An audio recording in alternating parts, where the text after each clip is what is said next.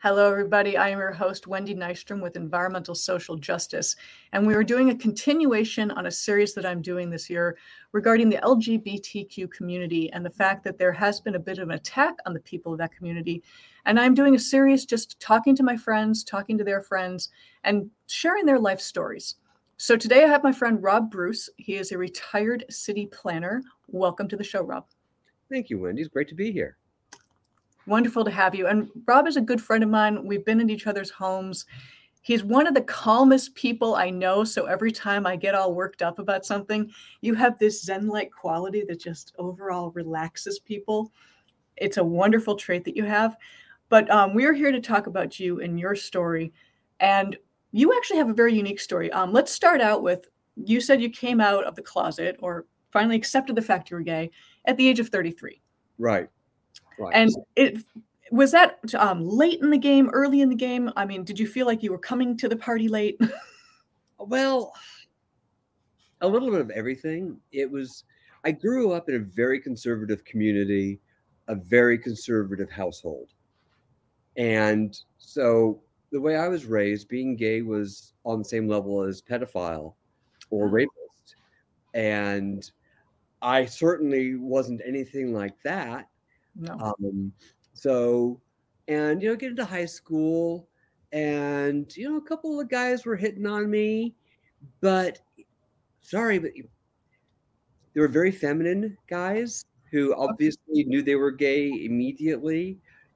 And there no bells, whistles, nothing, come from my end. So I'm like, well, these gay guys are hitting on me and I'm not interested. So obviously I'm not gay. Yeah. I gotta wait and meet the right woman. Yeah. Eventually, I'll turn the corner and there'll be the right woman and we'll go off and do the normal thing. Well, that didn't happen. That didn't happen. And then I'm 33 years old and a big hot linebacker puts a move on me. And I go, oh shit. There it is. Fireworks, all the stuff that you see in the movies and you hear in the love songs, that if you haven't experienced it, you just think it's all make-believe. Yeah. It's just all fiction. So, I'm going along that I'm like 33 years old, like, oh shit. I'm feeling feelings I've never felt before. Yeah. So I'm going along and I'm starting to reach out into it. And, I'm in my career. I'm 33. I've been working for the city of Simi Valley for about 3 years at this point. And there were a couple of people in the office who I suspected would be gay, but they would always, we talk about their weekends, they'd always speak in gender neutral terms. Yes. We went and did that. We went and did this. And, unless you really poked and prodded or knew them very well, you didn't know who the we was. Yeah. And, once I kind of dealt with it and went, okay, so this is who I am. This is what I've got to deal with. I told a couple of people, close personal friends, and it's a long story. You got to explain a lot of things. So when it came to the office, I was like, I'm not into having the 60 people that I work with stop by one-on-one and ask questions. So I took the office gossip to lunch and I told her. And, practically before we got back to the office, everybody knew. So very efficient of you. You spread the word. Everybody you knew immediately. And those that had questions came and asked. And, there several of the gay guys in the office came by like, well, why didn't you ever tell me? And I'm like, well, why didn't you ever tell me? Well, I didn't know you were gay. Well, hello. So, things are going along and I'm doing pretty well in my job. And a couple of critical projects came up where the person in charge had gone out on medical leave. Okay. And there were projects in a division that I didn't normally work in for that city, but I had worked in previously in my career. So they said, we've got this problem, we need this work. And I was the only one that stepped up and said, I can do it. But, this is all high level. And the person who is responsible for supervising that section is somebody that I don't think I can work with. I kill him. So if the division director would supervise me on it, I would be happy to do the project. Fair enough. And he agreed. I mean, where did I have the right to say, I won't work for this guy, but I will work for that guy? But it worked. And the guy's name was Jim Lightfoot, a mensch of all mensches.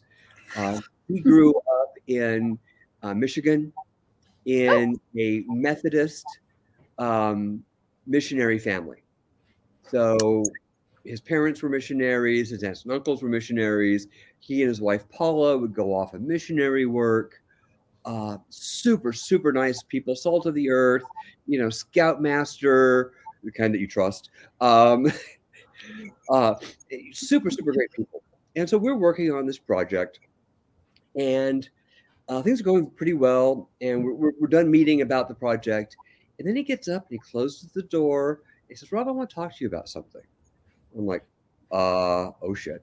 What have I done wrong? Or whose toes have I stepped on? Or what do I need to know here? He's like, well, I just wanted to say that, I grew up very conservatively and in the Methodist Church.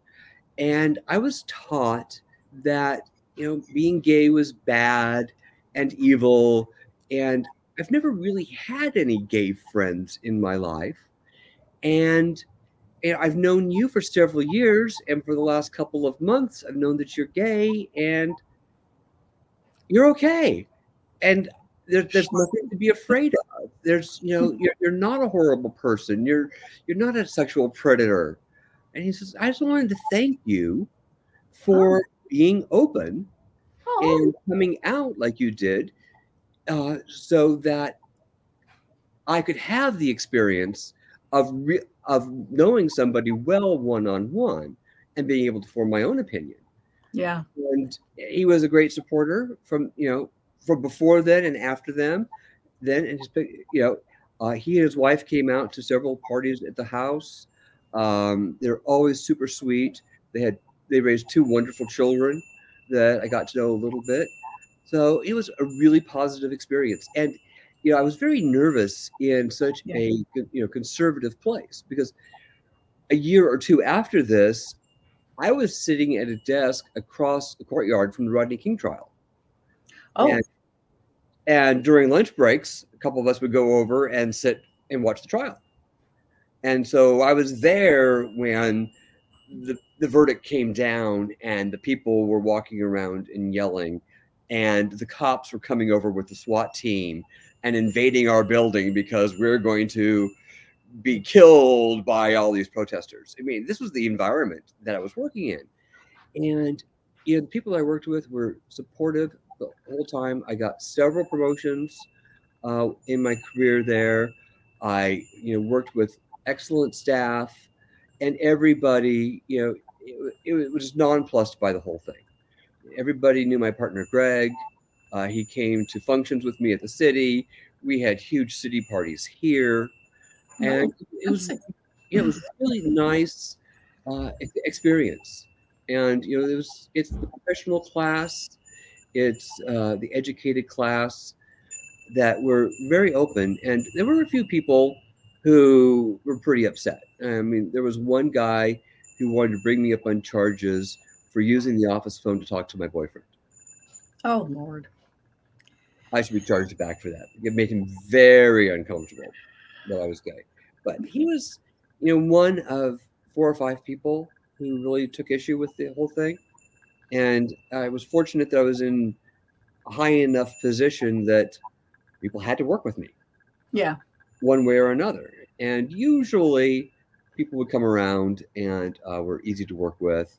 And like I say, I never really had a problem.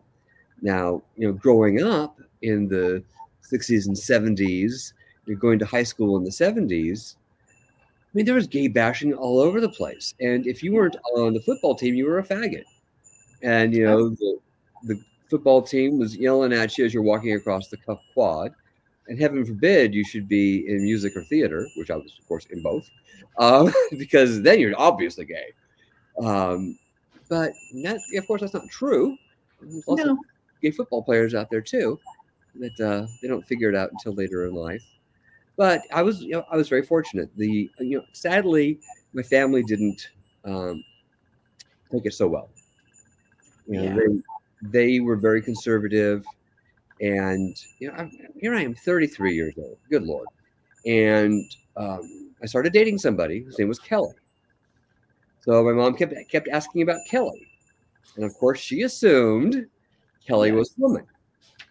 So this is going on a while, and Kelly and I are dating for a good 6 months plus. So it's time to tell the family.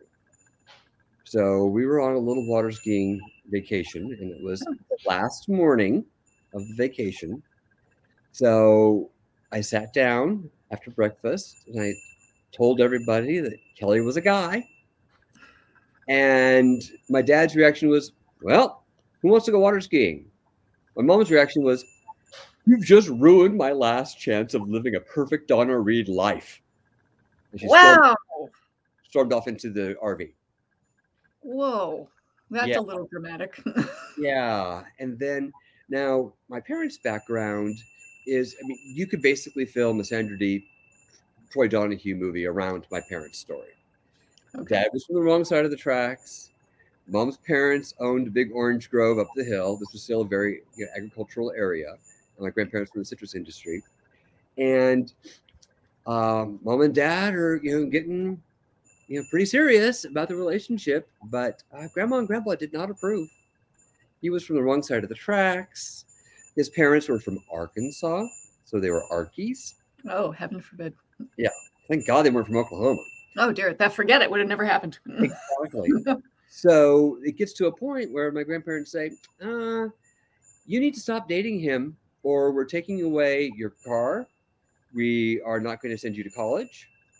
And by the way, those clothes are ours. Oh, damn. So mom took a long walk on the 22 acres of citrus and she thought about it.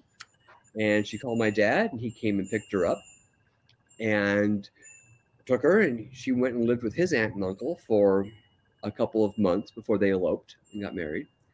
I think I saw my mother's father and my father on the same piece of property 3 times in my life, and they were all weddings. So even with the passing of time, feelings didn't soften, the coming of children? Nope. In fact, the holidays would come along, and we would celebrate with my dad's family, and they were warm and they were lovely and they were great. And then we would leave dad at home, and then mom, my sister, and I would get in the car and drive up to her parents' house and have another Thanksgiving or another Christmas. And that was my whole life. So when it came time that's like, okay, Kelly's a guy, and oh, by the way, Kelly and I broke up, and now there's Greg, and we're living together and everything, and it's Easter, and I'm bringing Greg. And they're like, no, you're not. You're welcome to come, but we're not comfortable with you bringing anybody. And so I was like, okay, do you not see how this is exactly like you and dad? And how I grew up with the separate Christmases and people not getting along. I'm like, I'm not leaving Greg alone at home on the holidays. No. It's not happening. So there were 3 or 4 years where I didn't see my family, and Christmas and birthdays and everything would be a UPS. And it took that long. And my dad has now passed. Evidently, he was pretty okay with it all along. But he was one of those old-fashioned husbands that didn't say anything.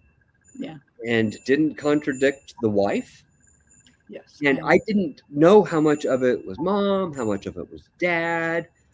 I think it was mostly mom, now looking back at it. Dad is past. But, if you ask my mom, she's truthful with you, she'd still tell you that she wishes Greg was a woman instead of a man. Yep. And even though, we, dote on her hand and foot, we take excellent care of her.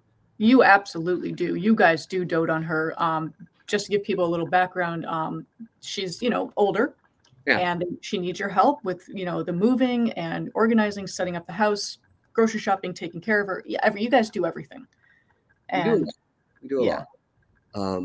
She's still pretty independent, but we're trying to get her into assisted living complex that the living situation changes as your needs change. yes, So that you can go in there as a fully active senior and age in place. And as you need more care, it's available to you. yeah. Because she has been falling a little bit, and her mobility is severely compromised, her balance is severely compromised. So I'm really working trying to get that, fixed and better because she's otherwise in good health, and she's going to be turning 83 on Sunday on Mother's Day. Oh, And I think she's got another 10 years in her. sounds And great. yeah, I want her to have those be 10 good years where she can get around and not 10 years. The fact that you both still have so much love for a woman that never accepted your husband, your partner, that's remarkable. Most people would have turned their back on their families. I mean, I am the poster child of the dutiful son. I can't not do it. Yeah. And there are good parts to mom, Yeah. Well, sure. And she's my mother. So but there are times when it's just like, oh, really? It's like we were at, we took her to the showcase house yesterday as her Mother's Day birthday present. We've been doing that every year for about 20 years now. And her mobility has been compromised, but we got her through. We got her up the stairs, we got her down the stairs, the whole 9 yards. But then we're sitting and talking at lunch, and she starts talking Fox News stuff. And it's just like, oh, and she's wanting to, bait people on the whole issue of reparations. Oh, and I'm like, oh, it's a very controversial issue.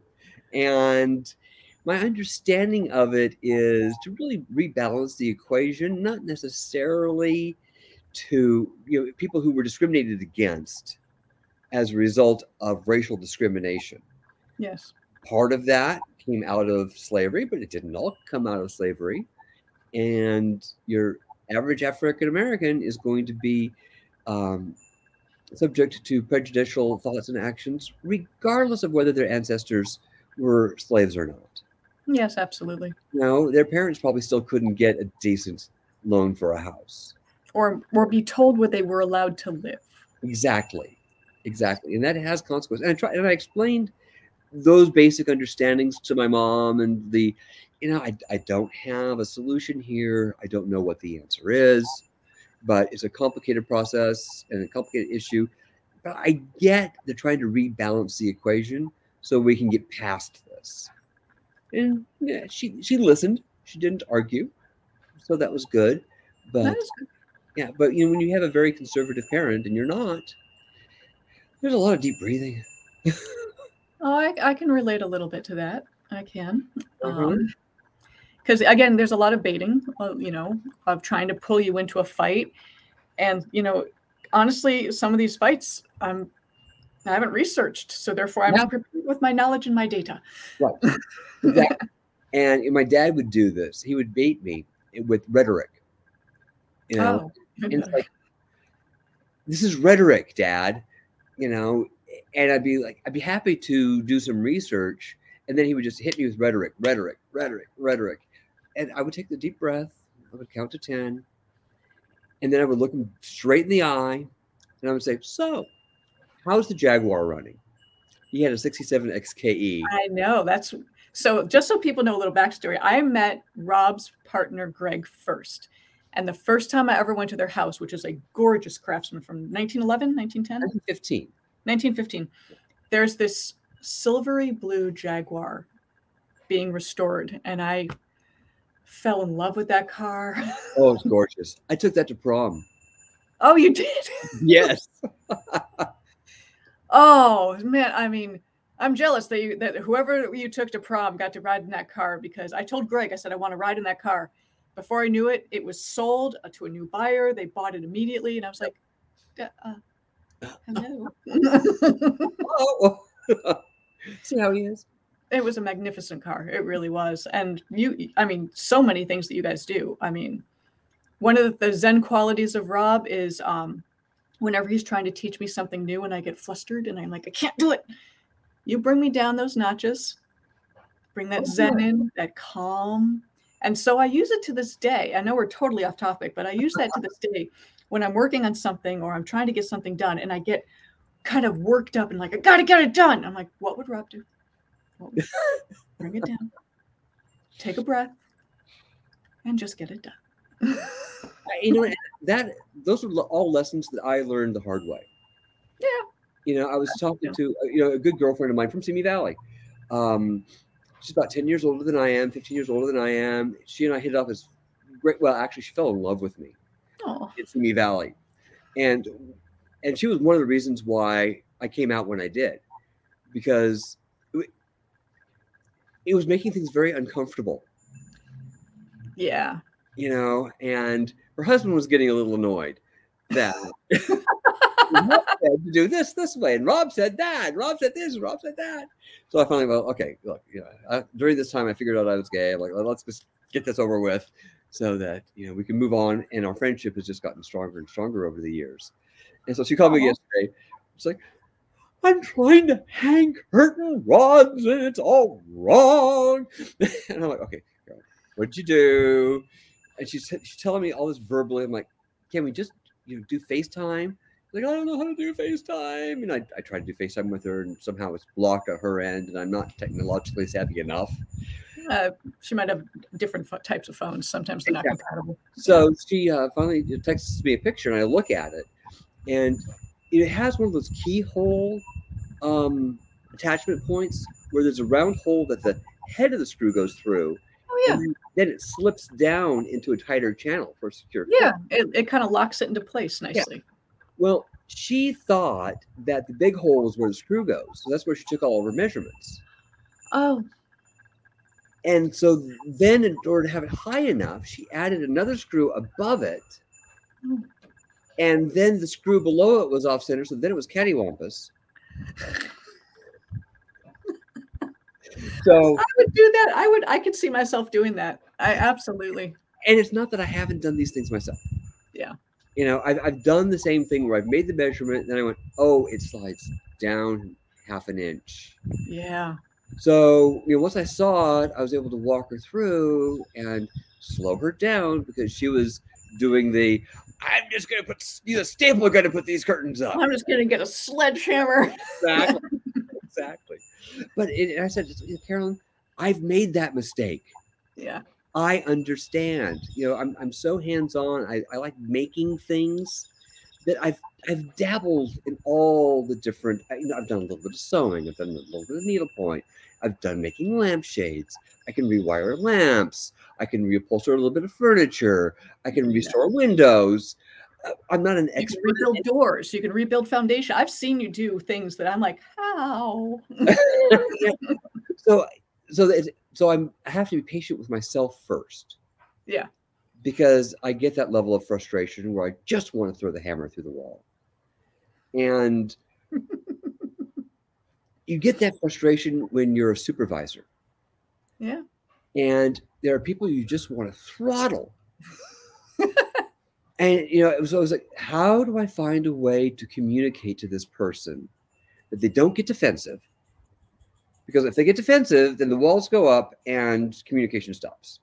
So how do I keep it all going forward and let them feel good about themselves?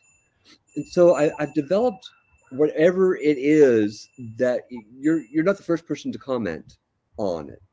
But it's one of those things. It's like, okay, what's the easiest thing for me to get the job done? And that easy for me is to calm the other person down, and then let them take over the momentum.